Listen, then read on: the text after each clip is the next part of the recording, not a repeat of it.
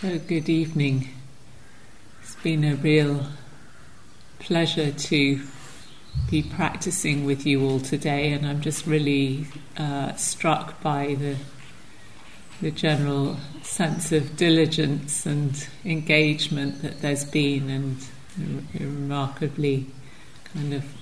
remarkable sense of stillness even in this room. And I know it's not easy to be doing this practice, and I hope at least that everybody has experienced at least one mindful breath in the course of the day, maybe more than one, and it may be that some of them have even been quite relaxing and enjoyable.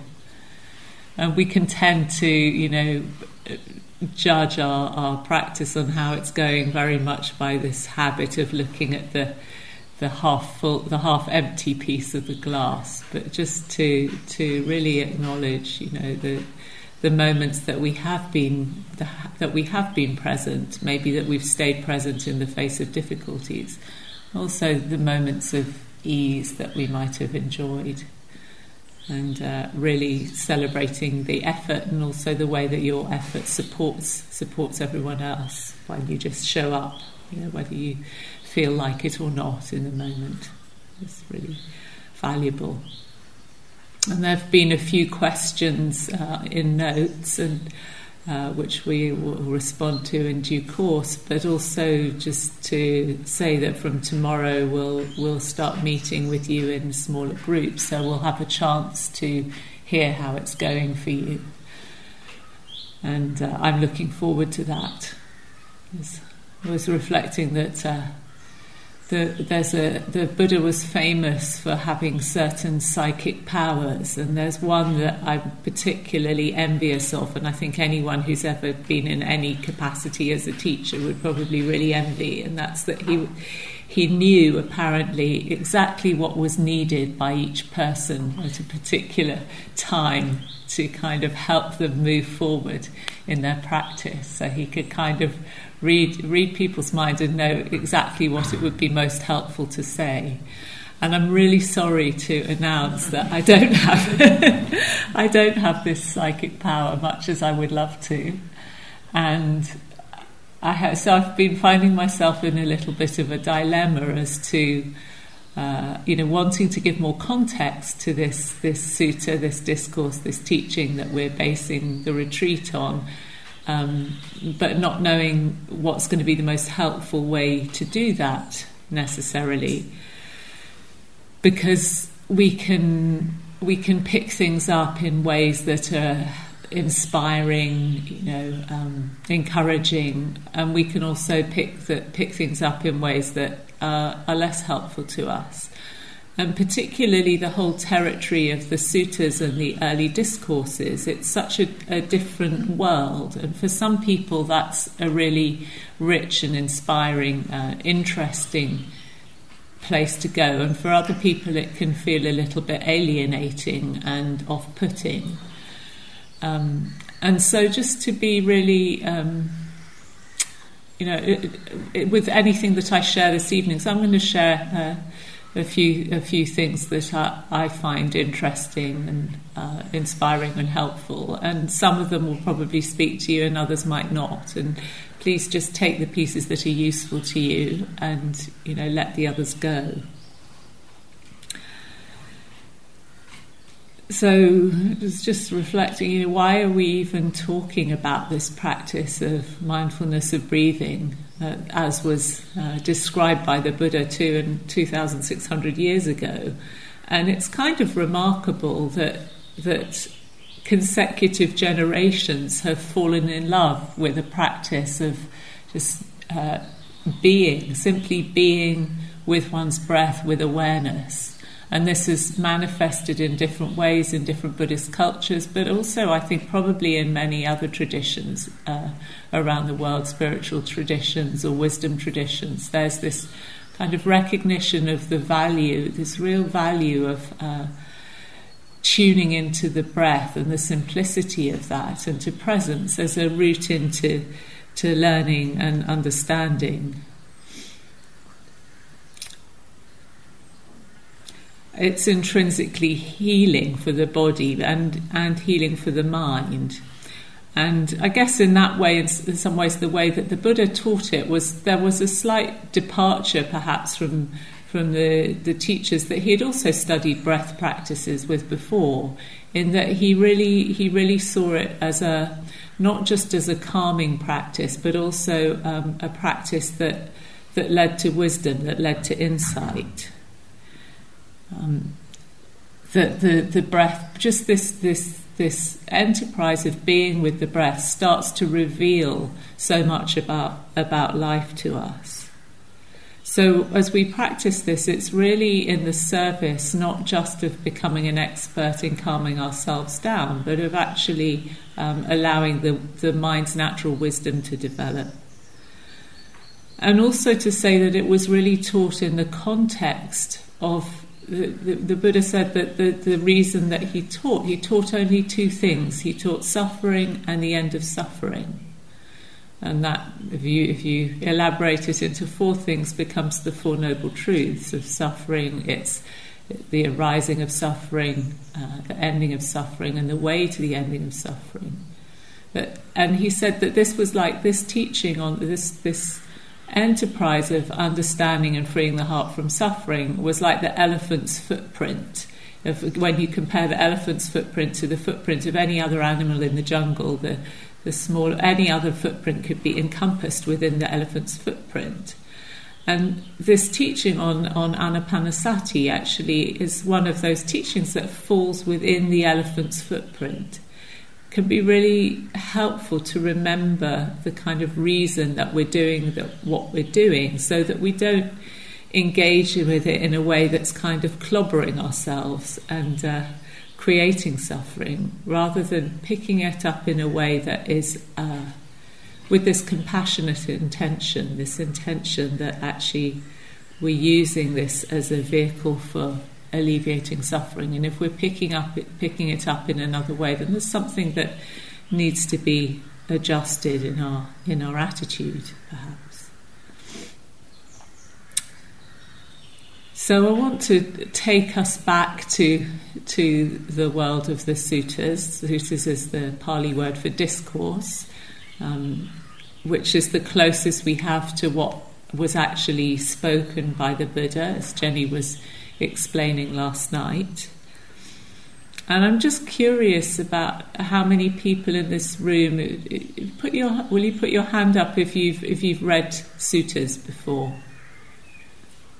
Okay, so a reasonable number, but there maybe 2/3 of people have not read the suttas before, and so they can be a little bit strange to our modern eyes and ears, because they were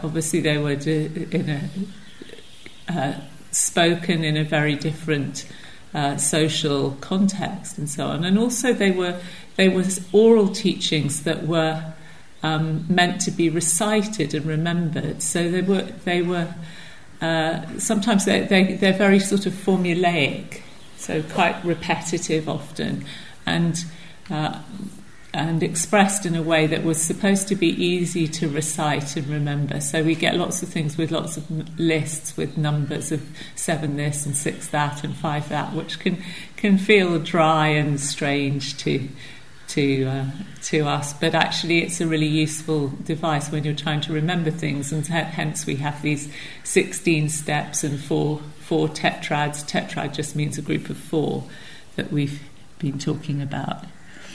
So, for some of us they're really interesting, some of us it's less appealing. But for me, I really like this possibility of trying to get myself back in my imagination into the world and the time of the Buddha, and to kind of step as close I can into his thought world. And that's kind of a mystery, because there are statements made and then there may be explanations in later texts about what that all means, but that's just somebody 500 or 700 or 1,000 years later who said that this is what it all means. We don't know. And to me that's something quite exciting about that, because it gives me a sense of freedom to actually well, I can look at this and say, okay, well, what does that mean to me? How can I pick that up in a way that's useful to me?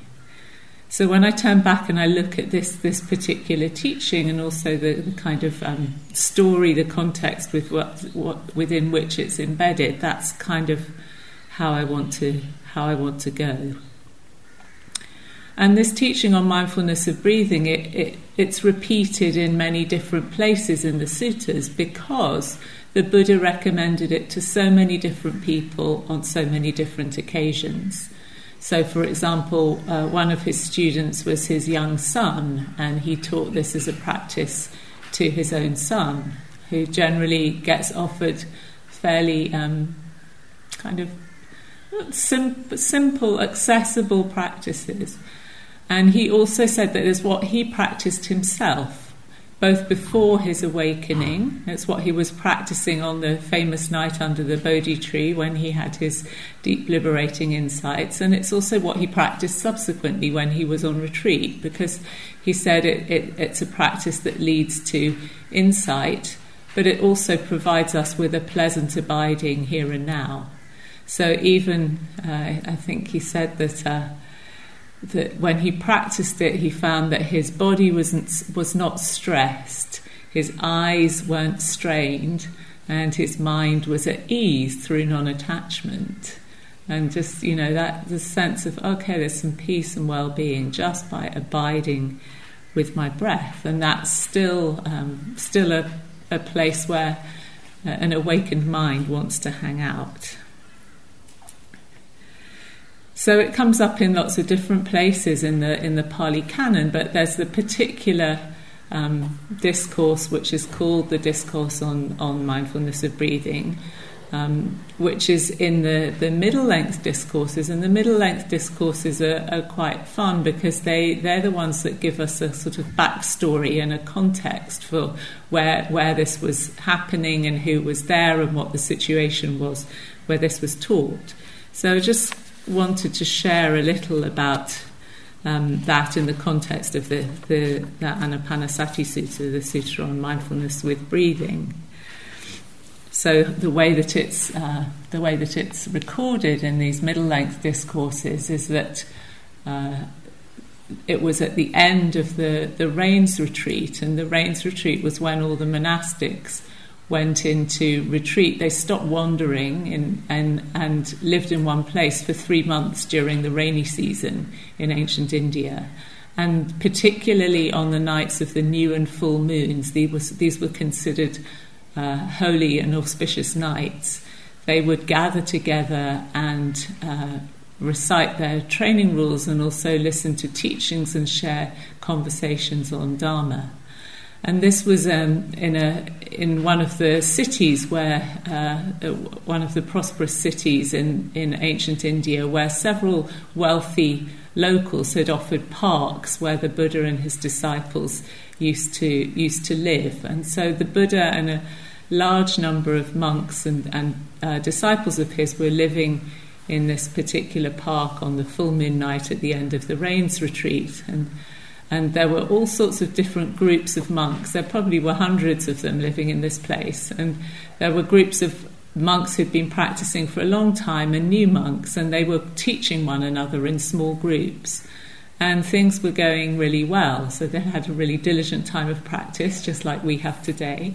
And the Buddha said, I'm really pleased with how everyone's doing, and there's so much good progress happening. I'm going to stay here for another month and encourage you to keep on practicing together.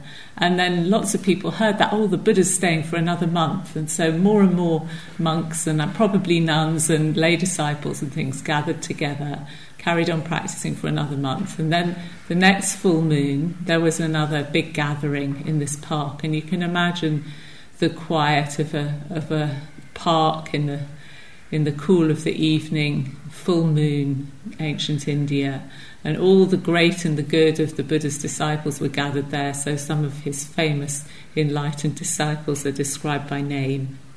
And then also all these monks and meditators of different levels of experience. So the sutras always talk about monks, but in my mind I read, dedicated practitioners, I'm absolutely sure that there were plenty of nuns, lay people, lay women, all there. It's just that the suttas talk about monks.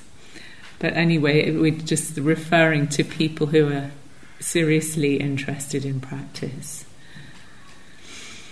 And they were sitting there in silence, practicing together. So one of the famous things about huge gatherings of practitioners at the time of the Buddha, there's stories of people kind of not quite believing that so many people could sit together so quietly and wondering whether there was an ambush about to take place or something. It was really, that apparently you could have hundreds of people there and you could hear a pin drop because everybody was just sitting so quietly, so expectantly, so peacefully.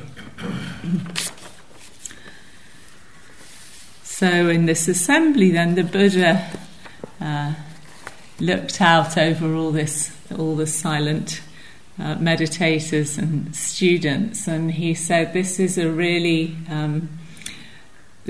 wonderful assembly, a wonderful gathering of beings. In this assembly there's no idle chatter, it's free of idle chatter. And this assembly consists of heartwood, of the best of people.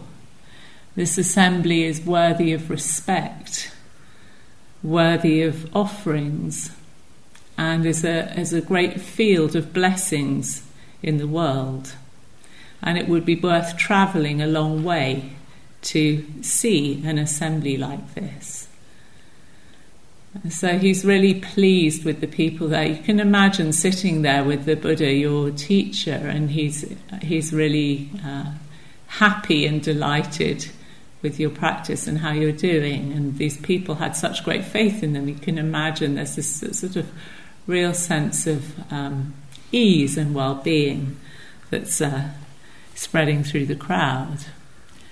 So he heaps praise on the assembly, and then he says, well, why is this so? He says, because in this park, in this assembly, there are people who have fully realised my teaching. There are enlightened beings who've completely freed their mind from any kind of afflictive habits or tendencies.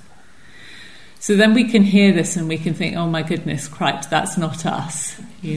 This teaching was offered to these really advanced practitioners. But the way he then goes on to list all the other categories of people there, and it's really clear that there are people also in this assembly whose practice is still a work in progress. And groups of monks, he says, that are practicing different ones of the practices that he's taught. There are monks who are practicing loving kindness. There are monks who are contemplating the Four Noble Truths. There are people who are reflecting, contemplating impermanence, and so on. Many different practices that he's taught. But what he's praising is the fact that these people are really committed, diligent, serious. At least this is how I like to understand it. Okay. And that they're worthy of respect. And for me, I really like to reflect on that, to have that encourage me to invite an attitude of self-respect and respect for the kind of effort that we're making. Because in order to nurture the goodness and the wisdom in ourselves, that we have to acknowledge that which is already present in our life. So, just as I was saying flippantly, well, acknowledge the number of mindful breaths you've had today, and not the amount of time where you think I've really not been getting this, or so on. We none of us are perfect in our practice, but we all have moments of real sincerity and a kind of innocence, I think. Just the fact that you're willing to put yourself here and make yourself available to see what you unfolds on a retreat like this. There's a real sincerity of heart there.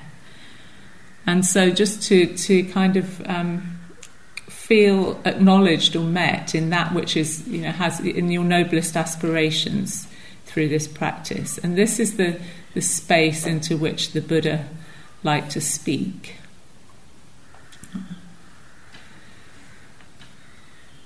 And just having that sense of, we put ourselves back imaginatively into that time and place of really feeling in the presence of deep wisdom and deep love, deep compassion. So the Buddha's disciples would call him the Blessed One. So the sense that they might be listening on that occasion with a lot of faith, a lot of peace, a lot of happiness in the heart. And also to recognise that there were people at all sorts of stages of development in the path. And what did he choose to then teach on that evening? He said, listen, you're doing all these wonderful practices, and I'm going to tell you about this practice that is of great benefit and great fruit for you all. And then he delivered this discourse on the 16 steps, and I'm going to read them in a moment.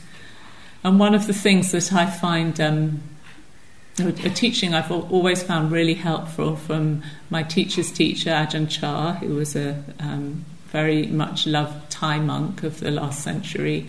He said, listen to the teachings with your heart and not with your ears. We need to receive these with our heart, with our intuition. We can overthink things sometimes. We can overanalyze. So as I read this, and you can just sit and be with your breathing, and as I read the 16 steps of the Anapanasati Sutta, just listen to it with your heart and not with your ears. So this is what the Buddha offered. There's the 16 steps of training. So he said, mindfulness with breathing that one has developed and cultivated is of great fruit and great benefit. And how, monks, is mindfulness of breathing developed and cultivated so that it's of great fruit and great benefit? The meditator, having gone to the forest, to the shade of a tree, or to an empty building, sits down with legs folded crosswise, body held erect, and sets mindfulness to the fore. Always mindful, one breathes in. Mindful, one breathes out. While breathing in long, one clearly knows, I breathe in long. While breathing out long, one clearly knows, I breathe out long. While breathing in short, one clearly knows, I breathe in short. While breathing out short, one clearly knows, I breathe out short. One trains thus. I breathe in sensitive to the whole body. One trains thus. I breathe out sensitive to the whole body. One trains thus. I breathe in calming the bodily activity. I breathe out calming the bodily activity. One trains thus. I breathe in sensitive to joy. I breathe out sensitive to joy. One trains thus. I breathe in sensitive to contentment. I breathe out sensitive to contentment. One trains thus. I breathe in sensitive to the mental activity. I breathe out sensitive to mental activity. One trains thus. I breathe in calming mental activity. I breathe out calming mental activity. One trains thus. I breathe in sensitive to the mind. I breathe out sensitive to the mind. One trains thus. I breathe in gladdening the mind. I breathe out gladdening the mind. One trains thus. I breathe in, composing the mind. I breathe out, composing the mind. One trains thus. I breathe in, freeing the mind. I breathe out, freeing the mind. One trains thus. I breathe in, contemplating impermanence. I breathe out, contemplating impermanence. I breathe in, contemplating dispassion. I breathe out, contemplating dispassion. I breathe in, contemplating cessation. I breathe out, contemplating cessation. I breathe in, contemplating letting go. I breathe out, contemplating letting go. And that is how mindfulness of breathing is developed and cultivated, so that it is of great fruit and great benefit.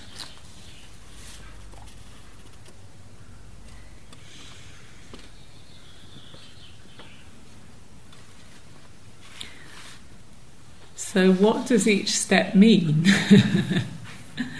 And there's no, it can be very difficult to decide on a particular translation to adopt, and nothing is perfect. So these are just seeds to drop in, that maybe there's a particular phrase that, some of them may be mysterious, even slightly unappealing on first look, or there may be something that just lands and you think, oh yeah, that really draws me. For me, the sense of gladdening the mind for a long time has been, I breathe in, gladdening the mind. I breathe out, gladdening the mind. What does that feel like? What does that mean? That draws me.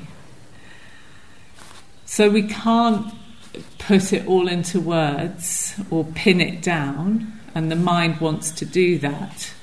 And we will be unpacking these steps over the next few days. So hopefully the more mystifying of them, there'll be some more sense of clarity by the end of the retreat.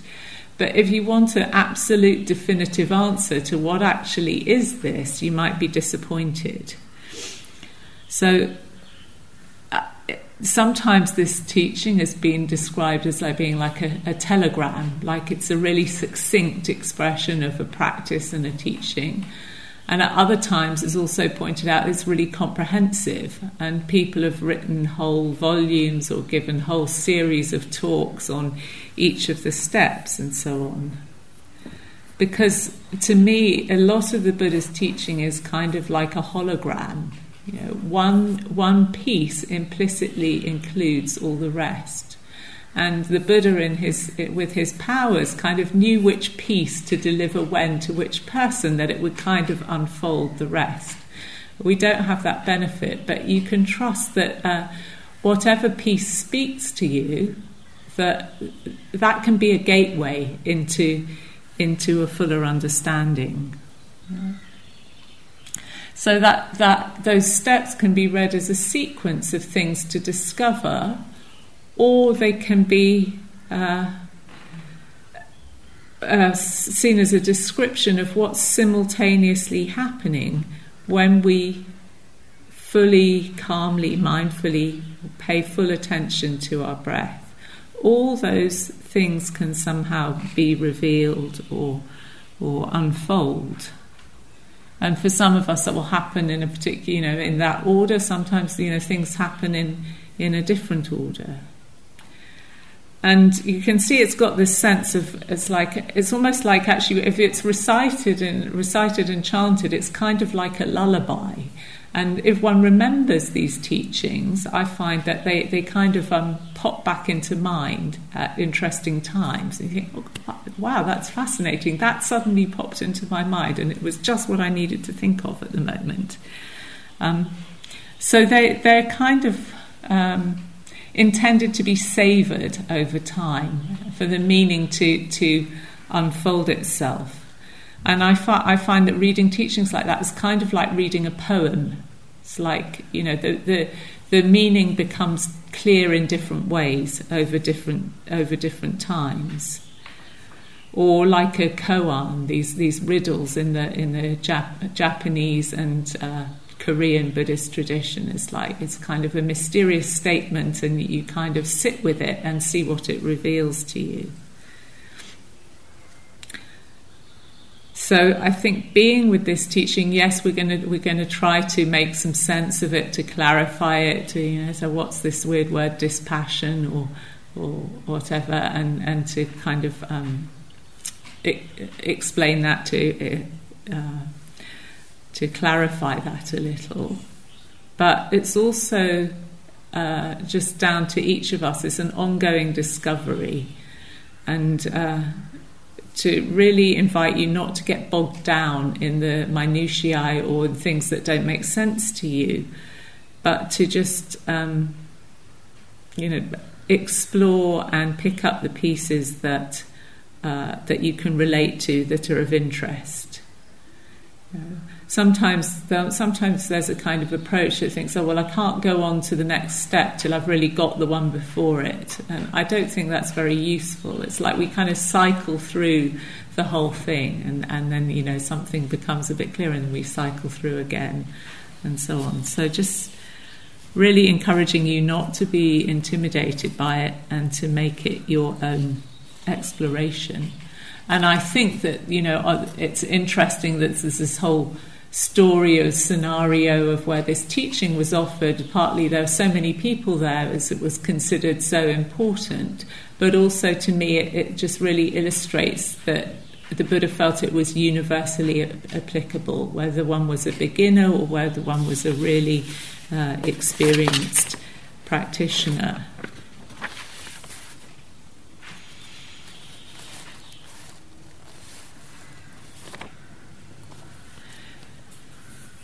So the other thing I want to say about context is kind of going on a slightly different tack now, is to really emphasize this sense of, as I said, it's a calming and an insight practice, but this sense of that in the Buddha's teaching, again and again, it's shown, and you notice how this moved through steps of experiencing joy and gladdening the mind before it got to the insight practices of the last part of the sutta. The way to wisdom in Buddhist practice is through well-being. So the practices that the Buddha did and during the years when he was kind of still searching, involved a lot of ascetic practices and austerities, and some of this included, not eating, doing a lot of fasting, and also some of the breathing practices he did. So there was a breath practice which involved actually refraining from breathing, and talks about how violent winds carved up my belly and so forth. So there are practices that you can do about learning to hold your breath for a long time in order to get the mind into particular states. And all these kinds of practices that were stressful on the mind, stressful on the body, he realized were actually not being terribly fruitful for him.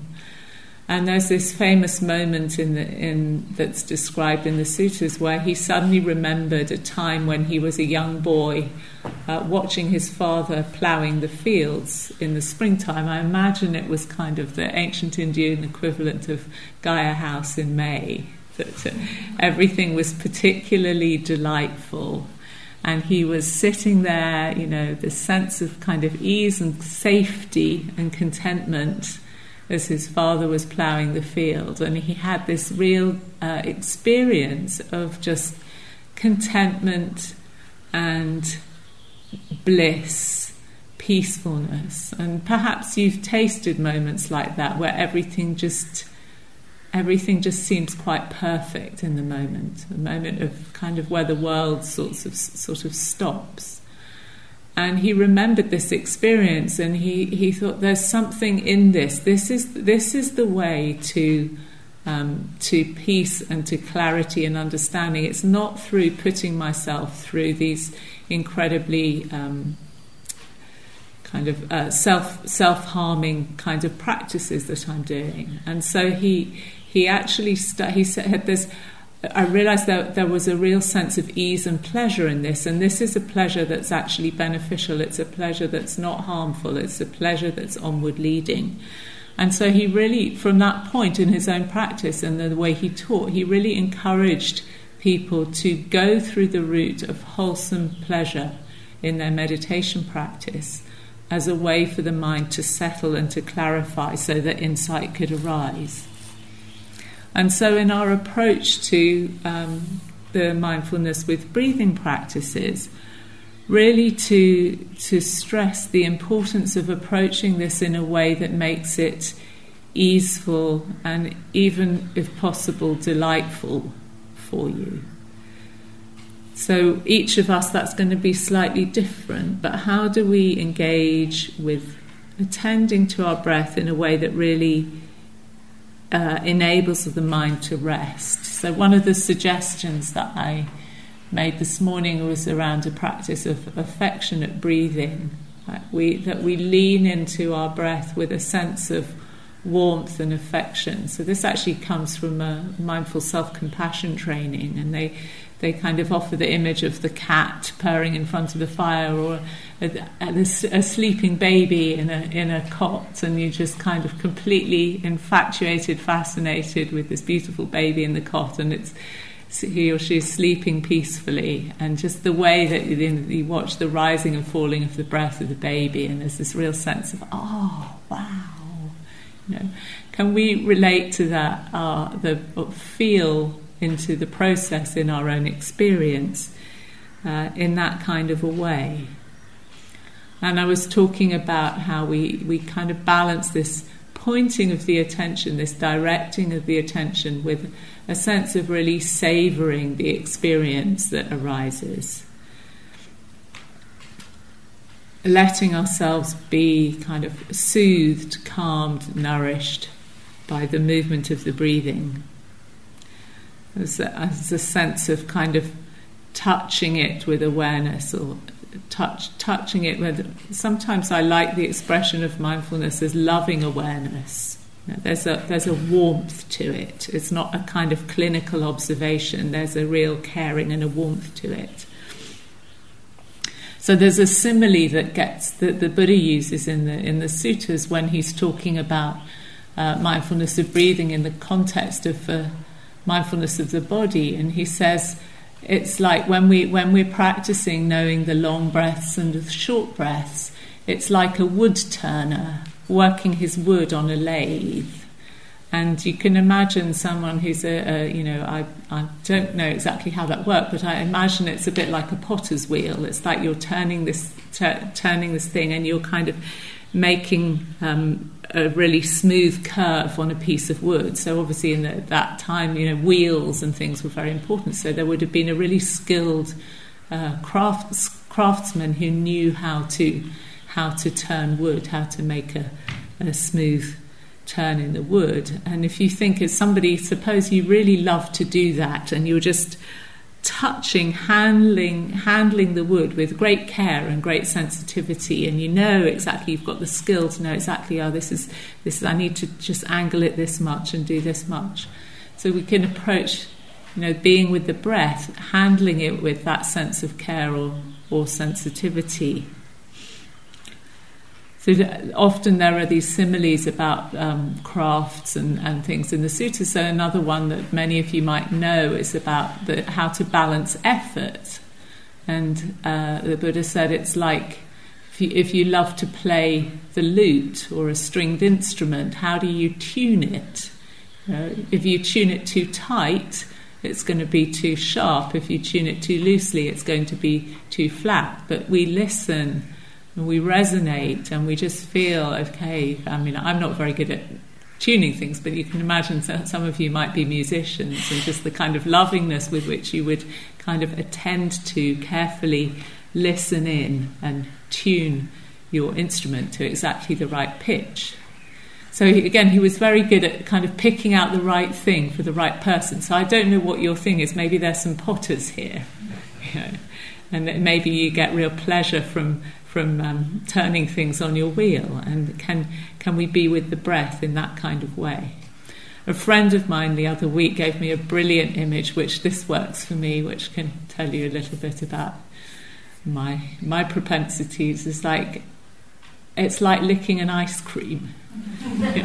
So, we don't really have to make an effort to apply our attention. If you're having an ice cream that's really enjoyable on a hot day, so you lick the ice cream and then you really kind of savour the sensations.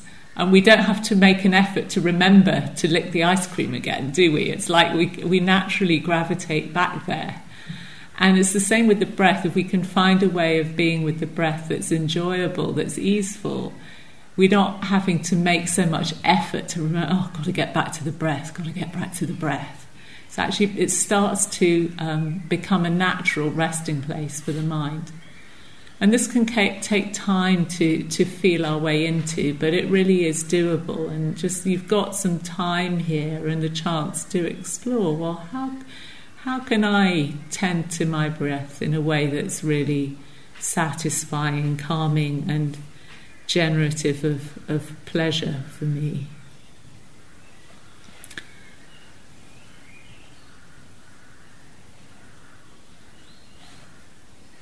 So there's pleasure, but there's also interest involved, and I think this is, again, the fact that this is a calming and an insight practice, and interest is actually something that's pleasurable in itself. So I don't think we've actually used the word curiosity yet in terms of how we approach this, but curiosity is a really helpful attitude of mind to have in terms of how we are with the breath, with this moment, with what is revealed. Because actually, if the curiosity is there, it doesn't even always have to be something nice that's happening. But actually, that sense of curiosity gives a feeling of aliveness and kind of empowerment and a steadiness to the heart. And this can, and then all that the breath has can start to reveal itself to us. Because, why the breath? And we've talked about this earlier, but the breath is something that is both very ordinary. All those monks back then, they were breathing, we're breathing now. It's ordinary and it's extraordinary, isn't it? It's like we can't go for very long without it. It's the stuff of life itself.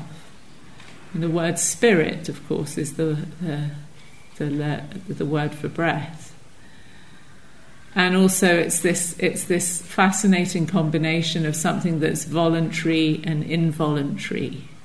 So we let it happen. I've been encouraging you not to manipulate it, to let it happen, but there's also a way in which we do and we can use the breath to calm ourselves, or to, we stop and we take an intentional breath. Sometimes that can be really useful.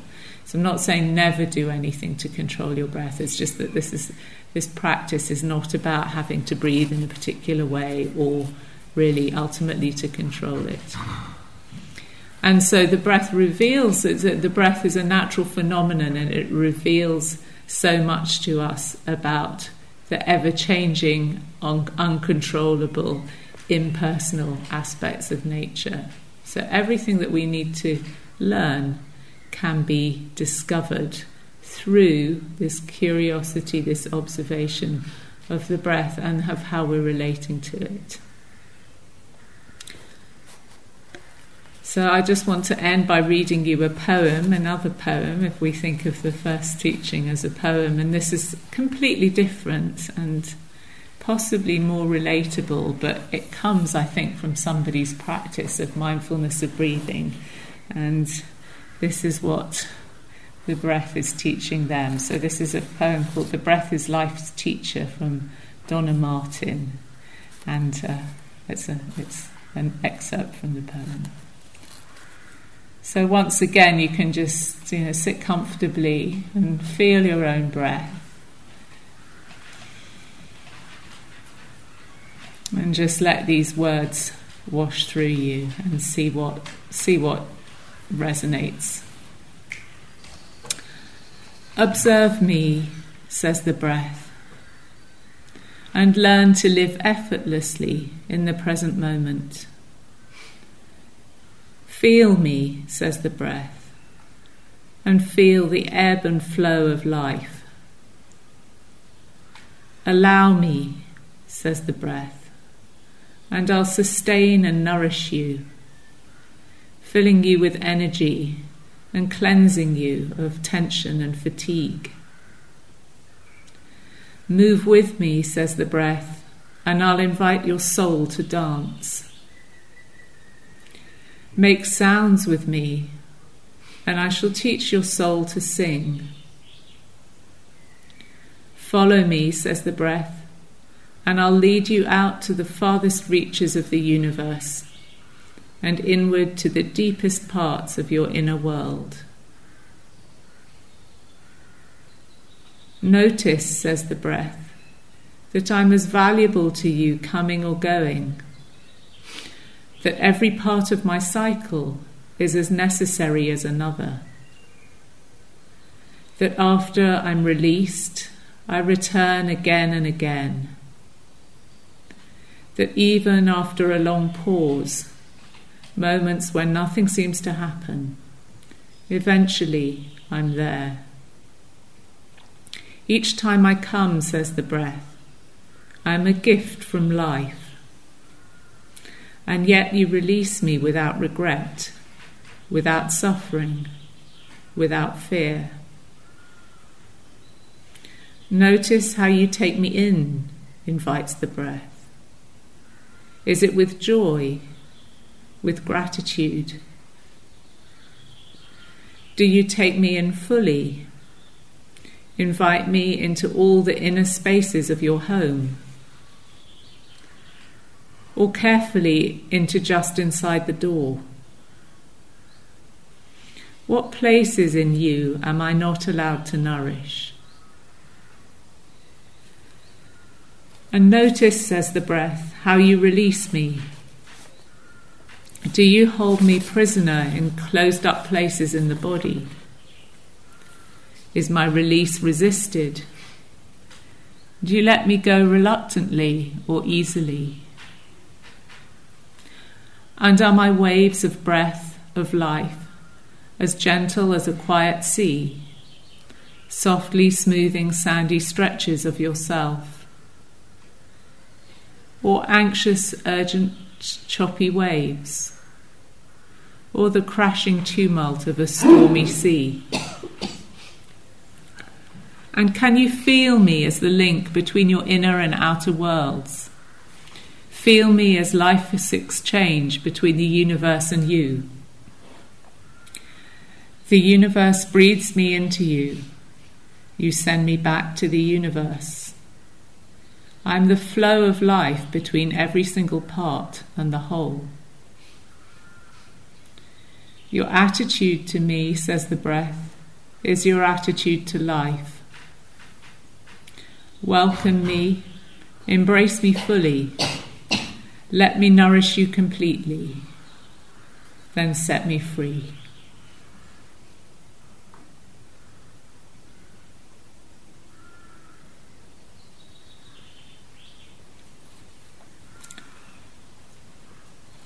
So let's just sit together quietly for a moment or two and let that settle.